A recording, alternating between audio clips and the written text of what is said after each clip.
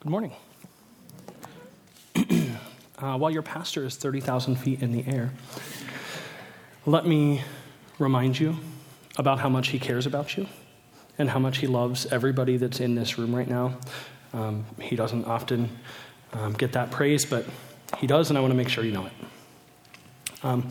Trent and Pam are on their way to Mexico to take a vacation. He says it's to relax, but the real reason is that today's message is just a little bit controversial and kind of heavy, and he wanted me to preach it. Thanks, Trent. Anyway, today we're going to talk about human sacrifice. So, grab your cord of firewood and your knife and your torch and come on this journey with me. It's going to be fun. Now, I won't say that human sacrifice has been common throughout history, but it certainly hasn't always been taboo or illegal.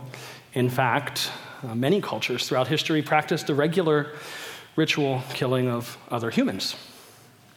In ancient days, human sacrifice, sometimes called ritual murder, was thought to bring good fortune, pacified the gods, was used specifically during wartime to bring good fortune in war.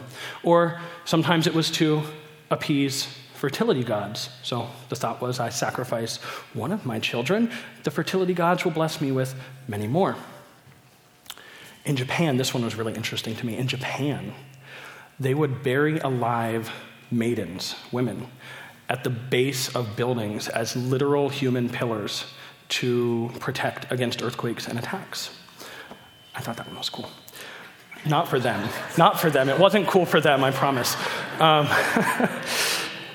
Cool, maybe not the best word.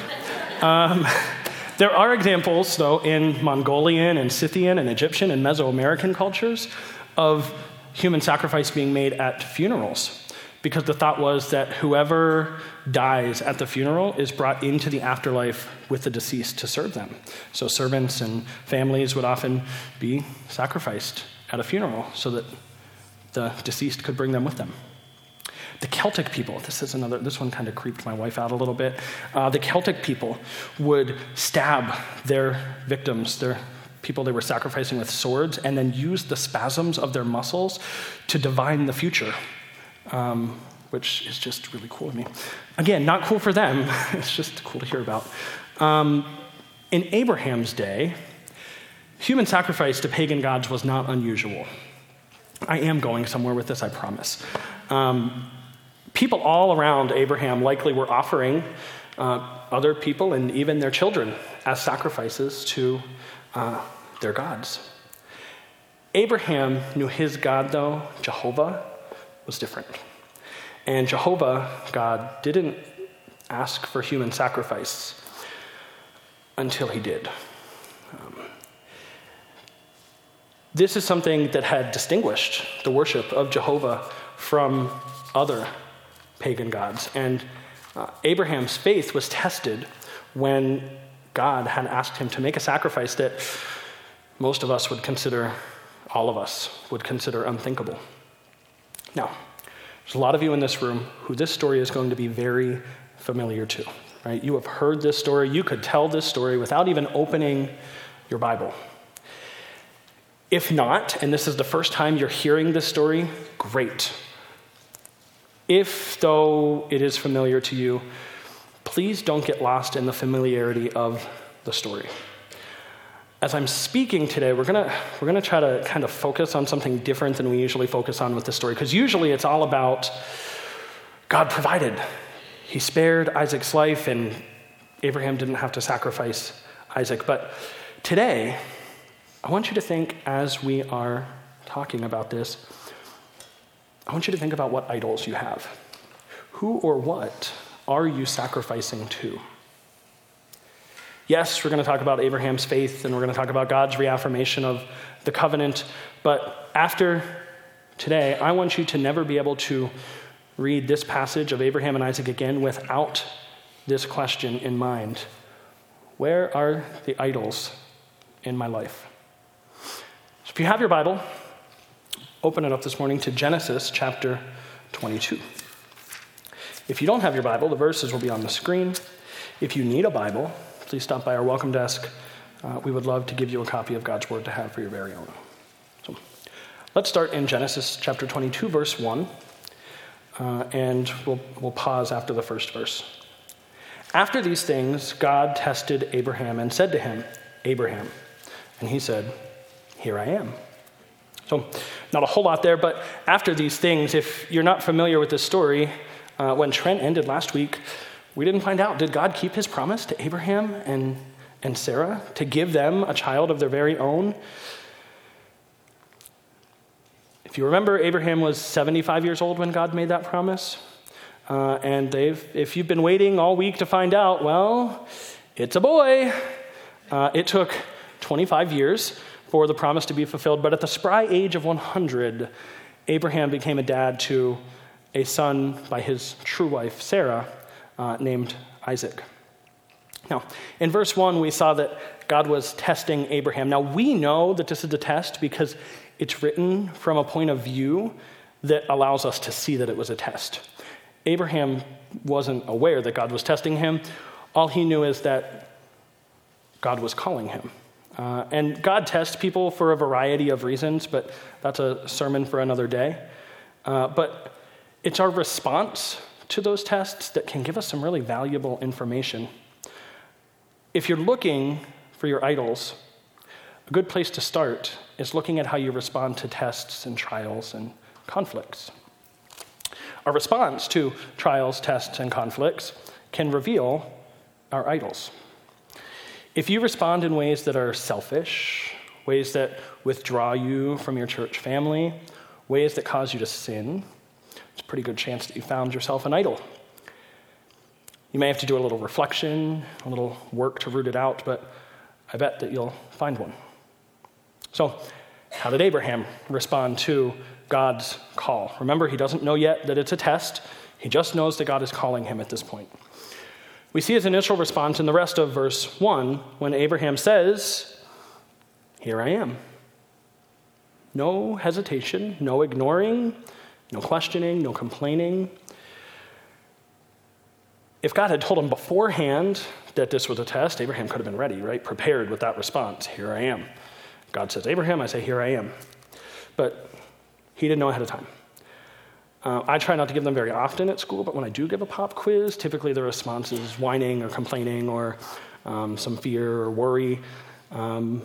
It's never, "Yes, give me a pop quiz."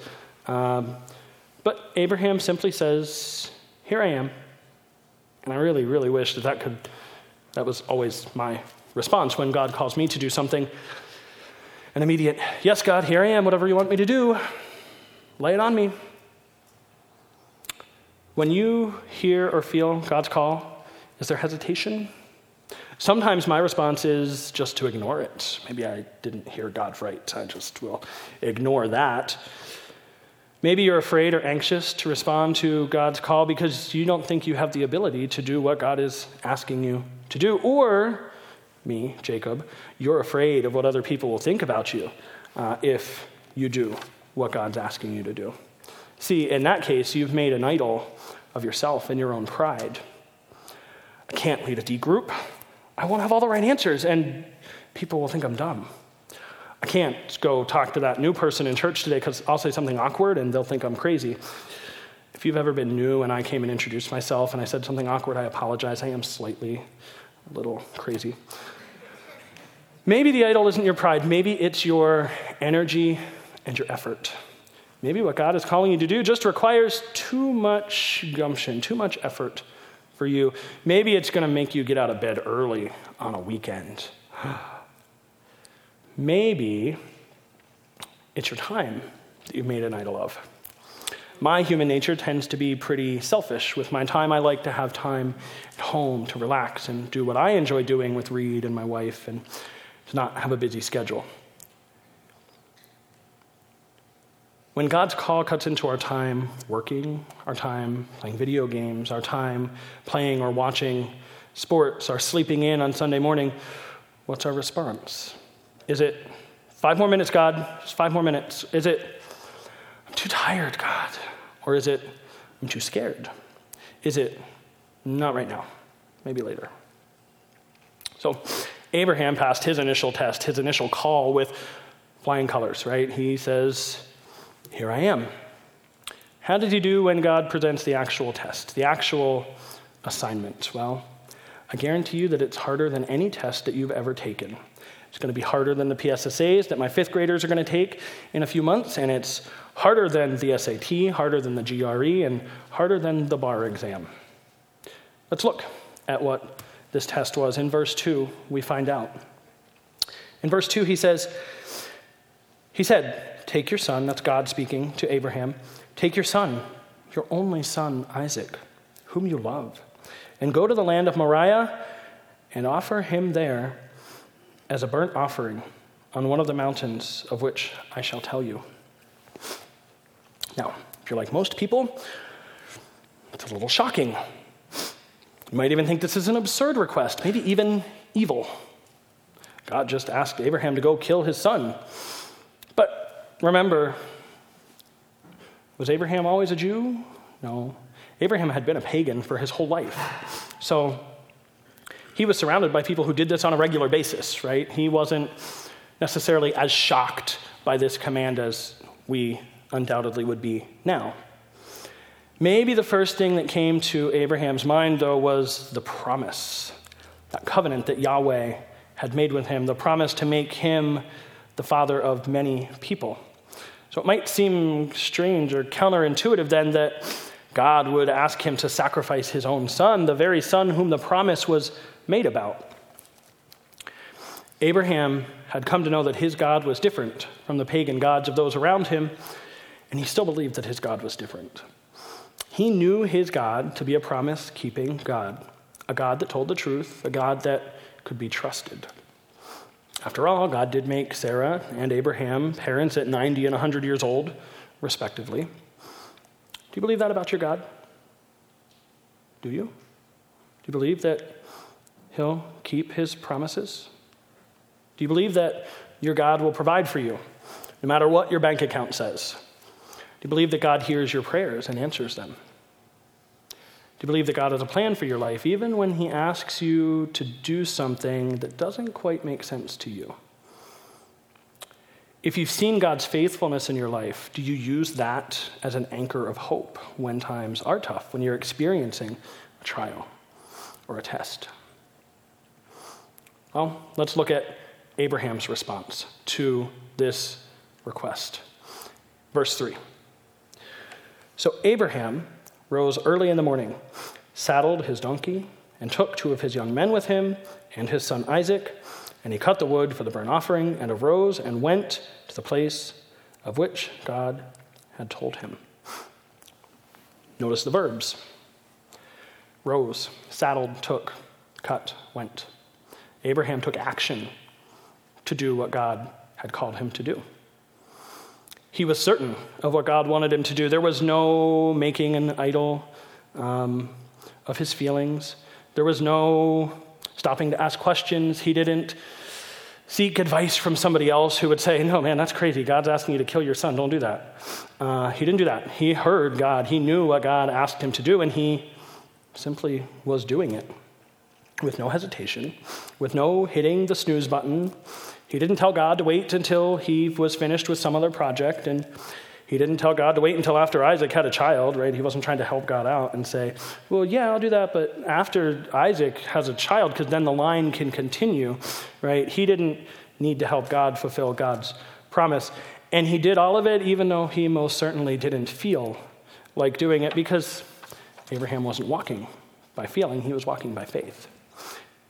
I'm guilty of walking by feeling. I'm guilty of making an idol of my feelings. I don't feel like it, so I don't. I don't want to do it, so I don't. I'm good at convincing myself, or maybe it's the devil, that my feelings are also God's feelings. That God is using my feelings to tell me what to do, but the world also tells us that too, right? Follow your heart.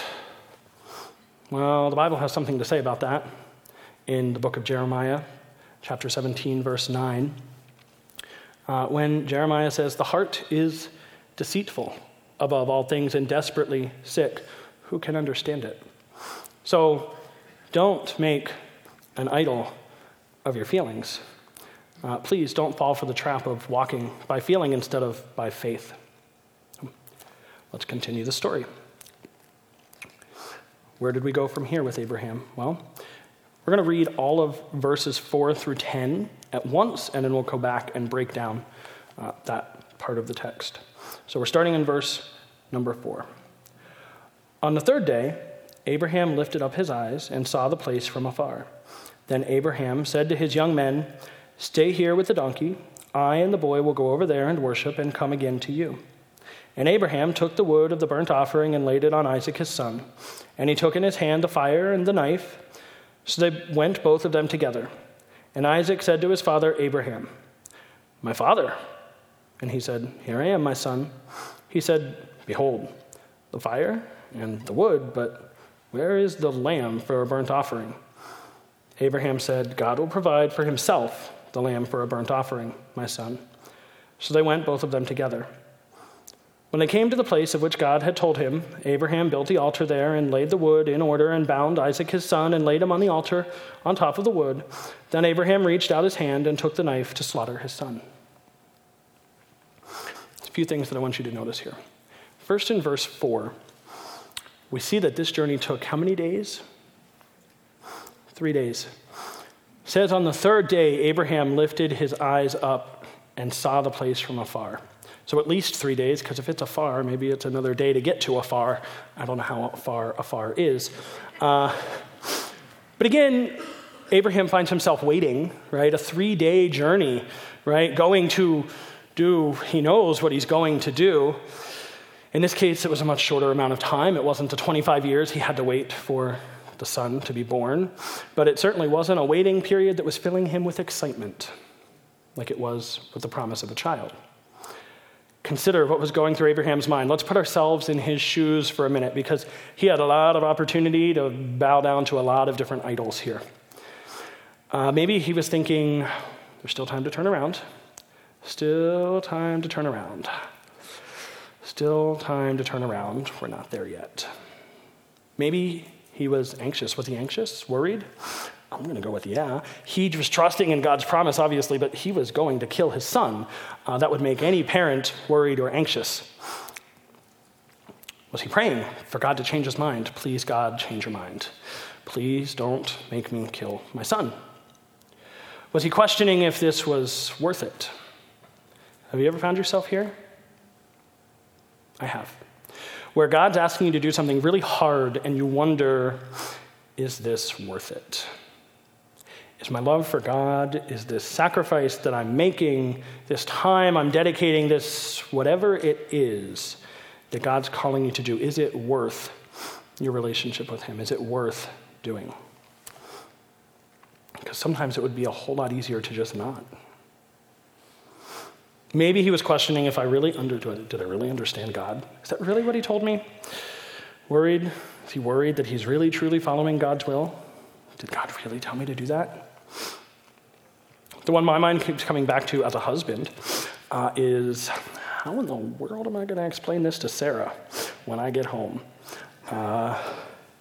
Honey, so you know our son Isaac, well, I mean, God is God, and he told me to sacrifice Isaac today. I mean, I can't disobey him, he's God, right? Probably made for an awkward dinner conversation, even after they got home, and, well, if you know the rest of the story. No, I think to complete this task, Abraham's mind probably was in one place most of the time. Probably to follow through with this, Abraham had to keep coming back to that promise that God had made to him. His faith in God's covenant with him, reminding himself that God kept his first promise to give me a son. God had proven himself to Abraham to be faithful. Why should I doubt him now? I think we can see this in Abraham's dialogue with the servants and with Isaac. In verse 5, it says, Abraham says to the servants, I and the boy will go over there and worship and come again to you. Abraham had no way of knowing for sure what was going to happen, right? All he knew is that God called him to do this, and he knew that God was a promise-keeping God. So he had to have known that one of two things were going to be true. Number one, he was going to go onto that mountain and kill his son Isaac, but God would raise him from the dead. Or he would get to the mountain and God wouldn't actually have him kill his son. One of those two things had to be true in order for this promise to be fulfilled, to make him the father of a great nation and to bless all of the world with his line.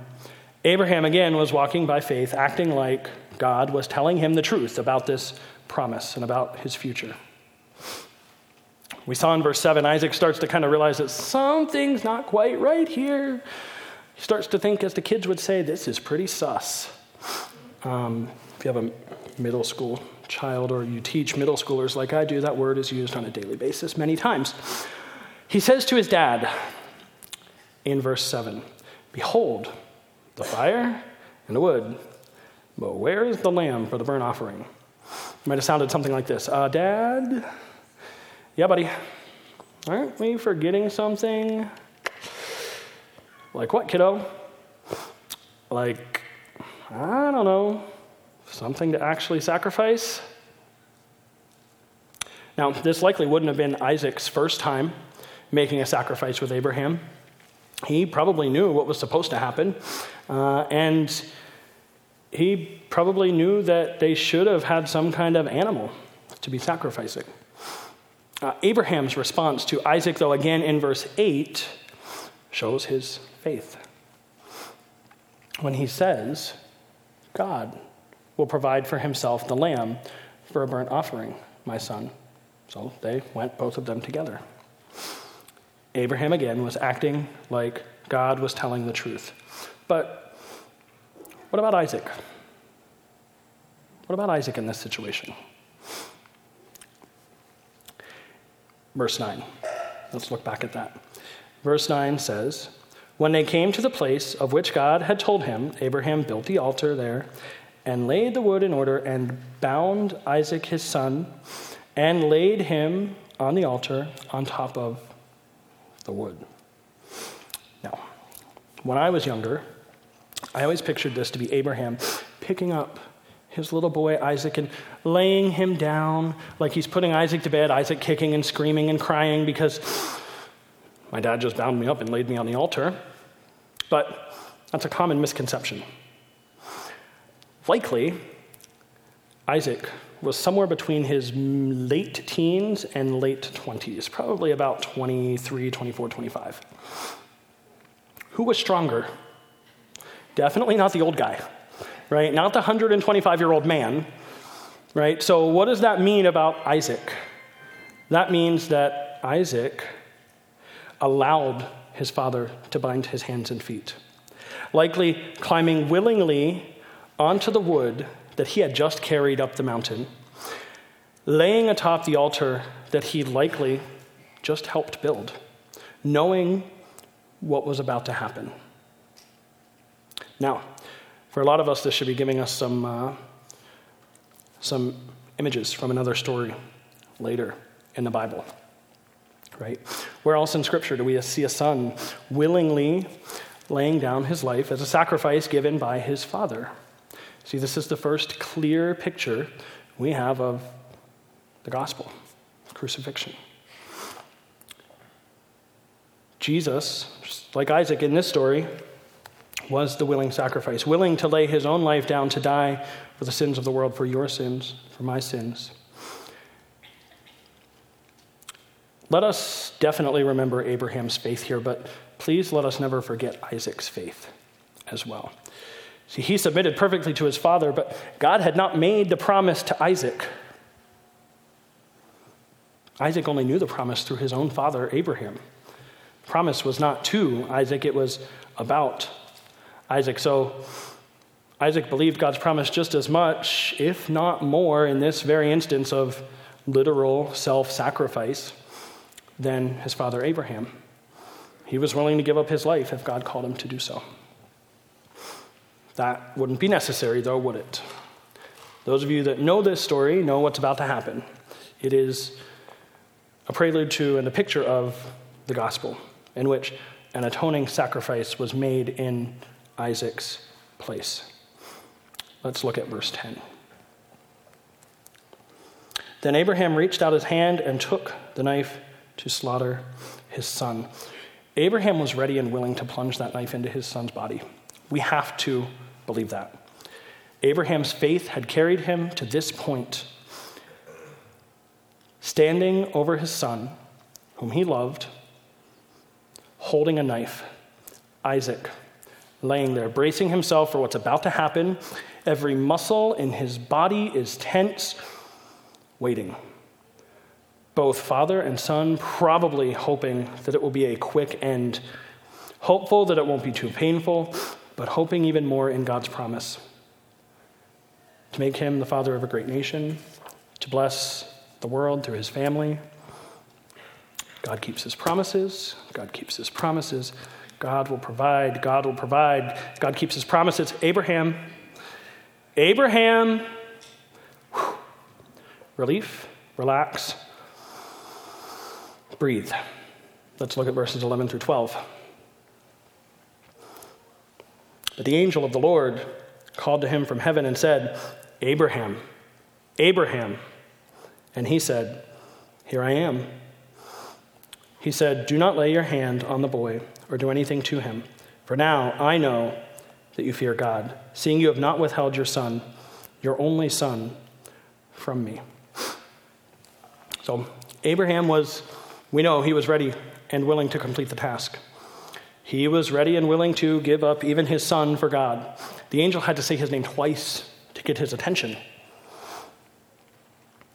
Abraham was legit. He wasn't just saying, oh yeah, I'd do anything for God.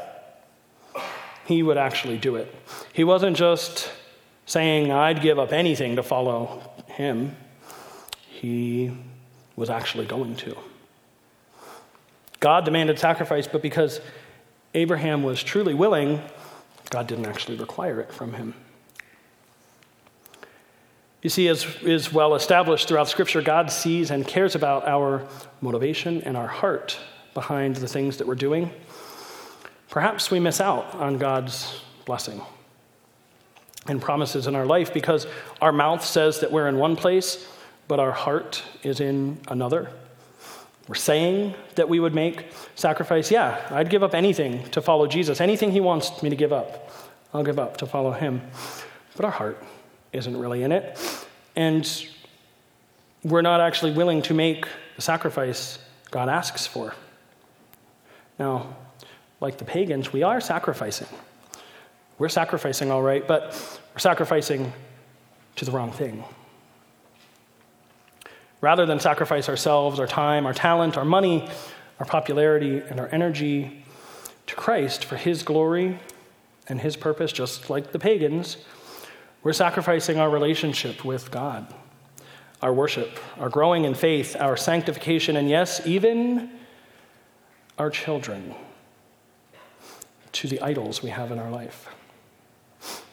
Again, I ask you and me both, where are your idols?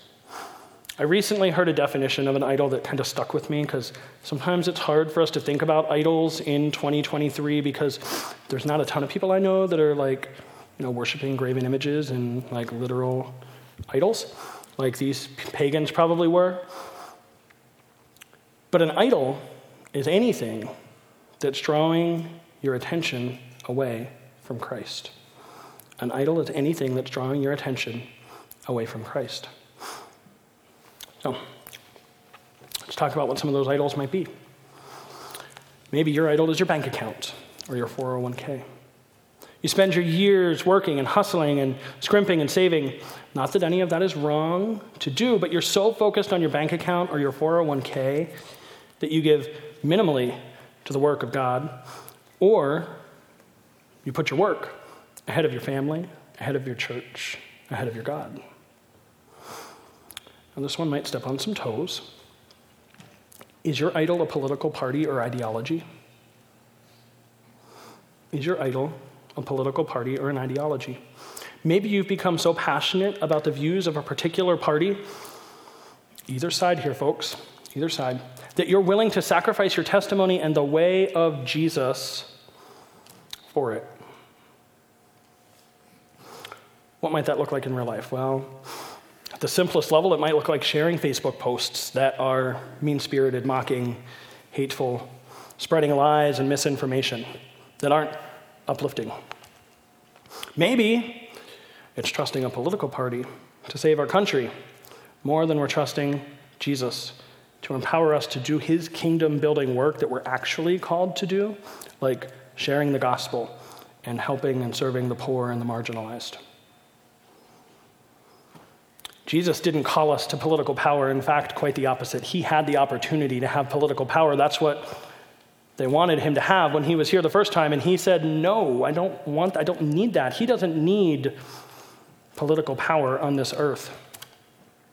If politics are drawing you away from Christ and the way he has called you to live, the way he has called you to treat others, the way he's called you to love, the way he's called you to care for the marginalized and to share the gospel, then you've created an idol of politics or a political party in your life.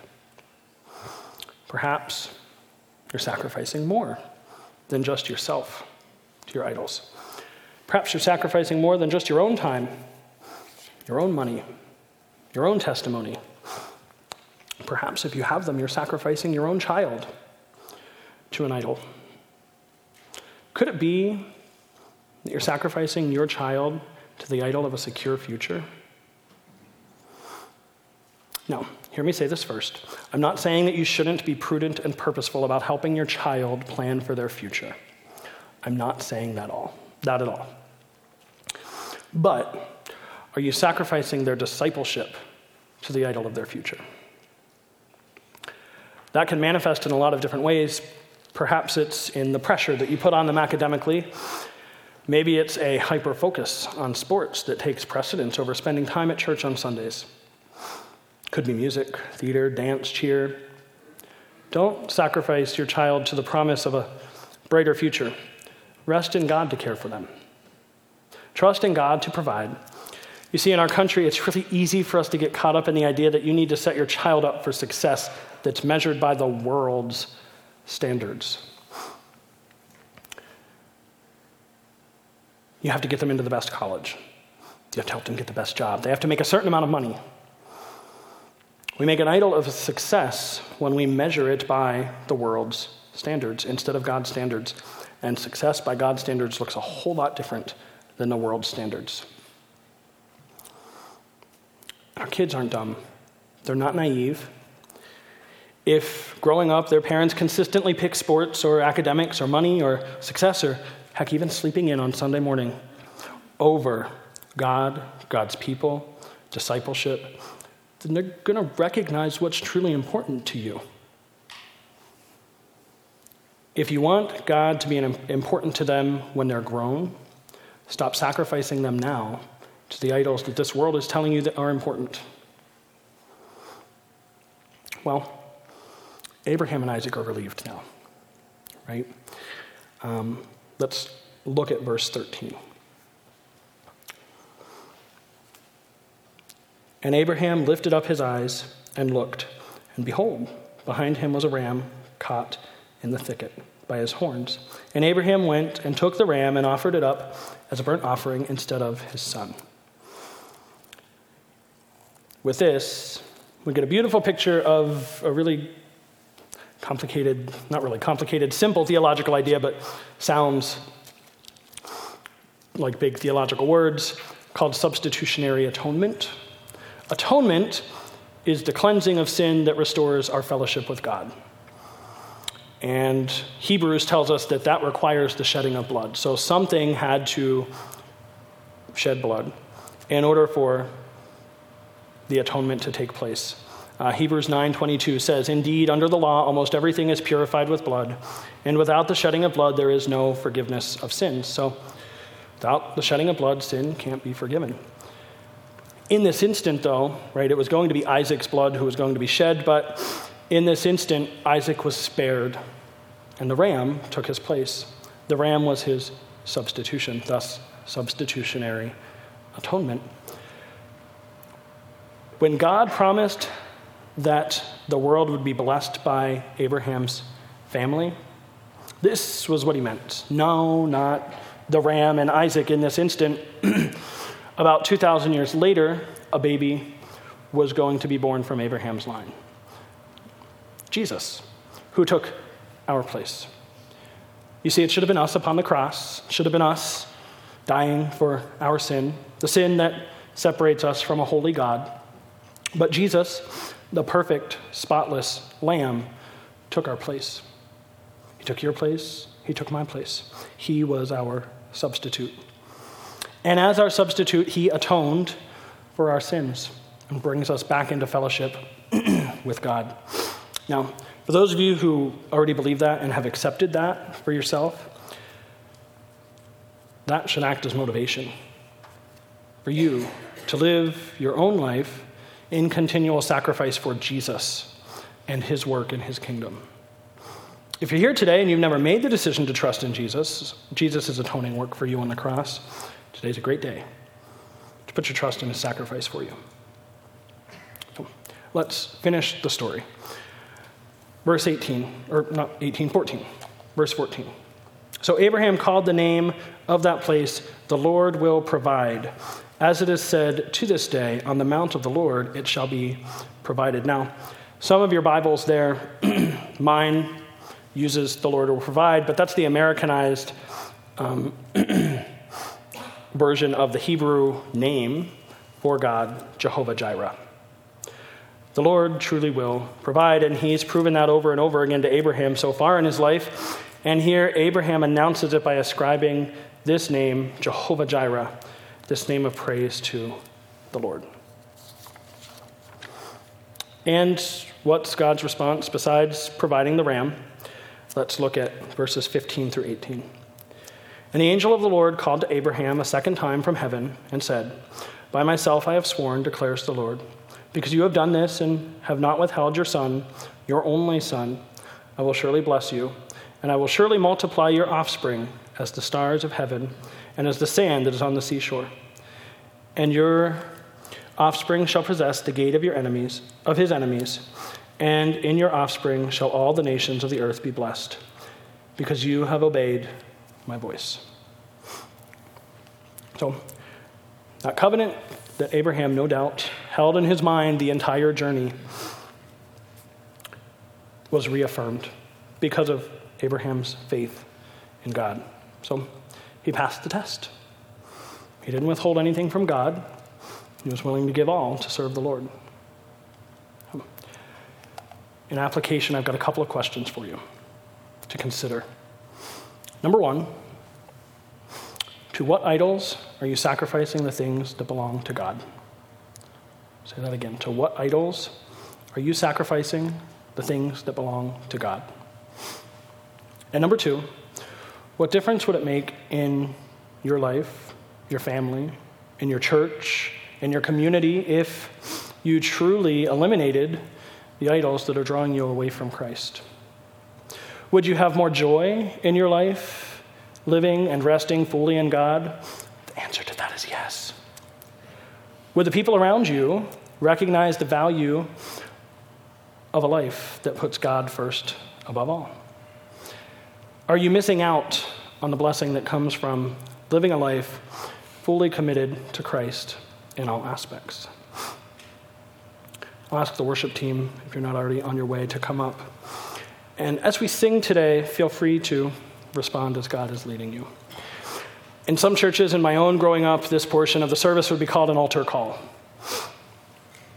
And that often came, at least in my experience, with a lot of emotionally charged responses. But I think given the context of the message, that it's appropriate to call the steps here an altar. Maybe you've recognized that there are idols in your life that you're sacrificing your time, your talent, your money, or maybe even if you have them, your children. Come lay your idols down on the altar. If you need to lay an idol down and rededicate something in your life to Christ today, I'd be happy to pray with you about that.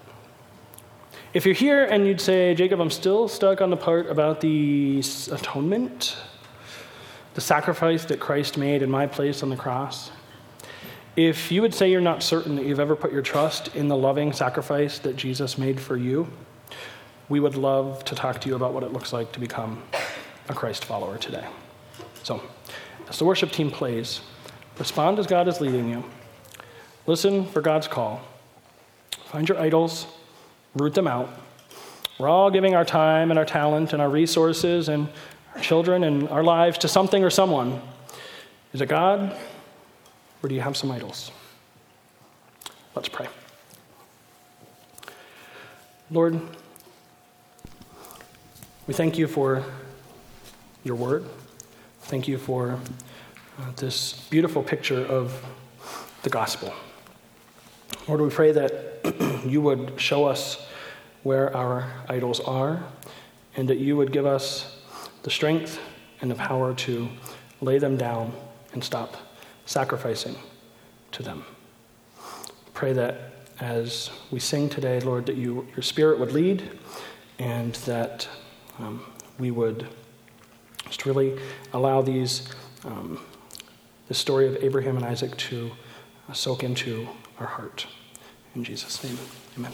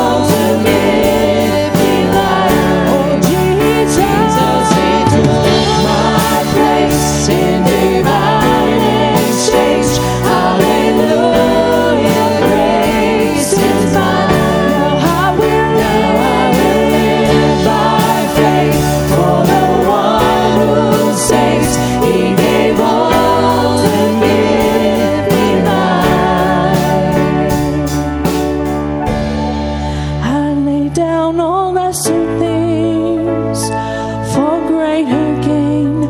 He is alive inside of me. I lay down all lesser things for greater gain. He is alive.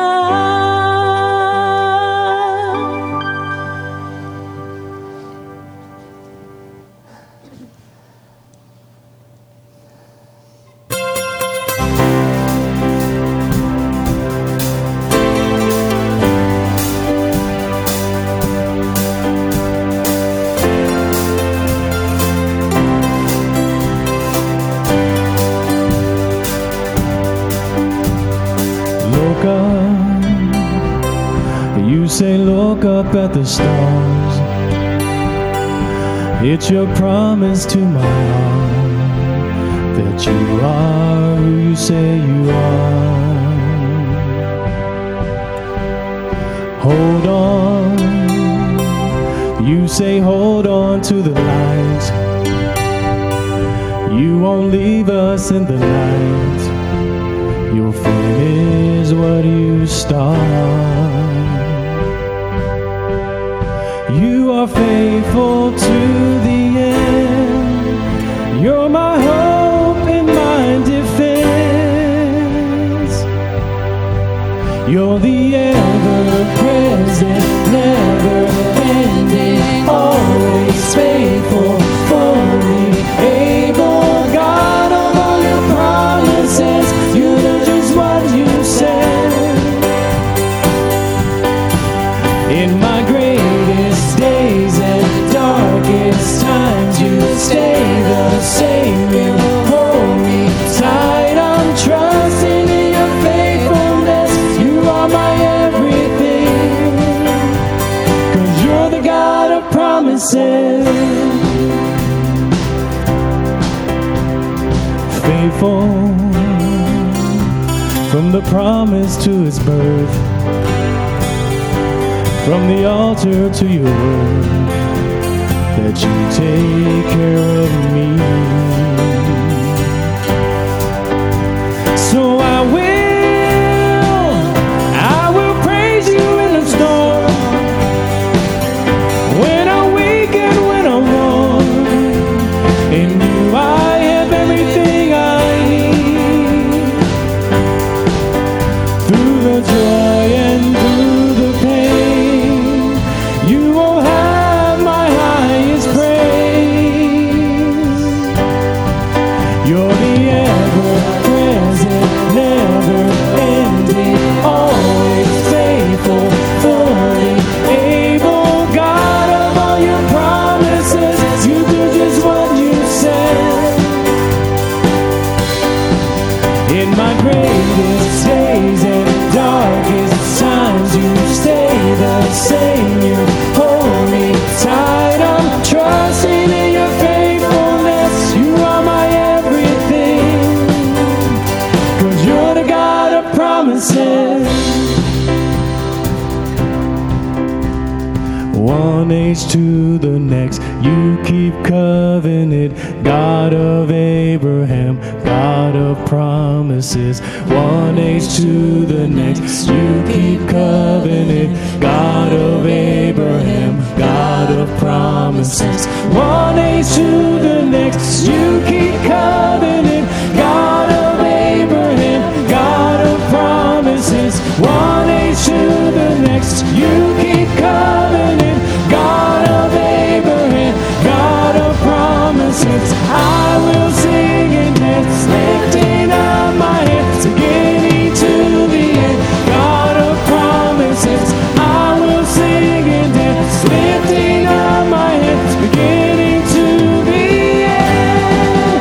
You're the ever-present, never-ending, always faithful, fully able, God of all your promises. You do just what you said. In my greatest days and darkest times, you stay the same. You hold me tight. I'm trusting in your faithfulness. You are my everything.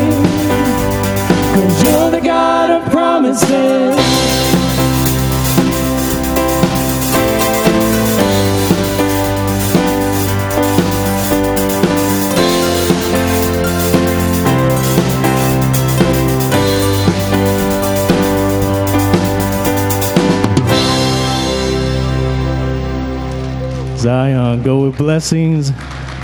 You are sent.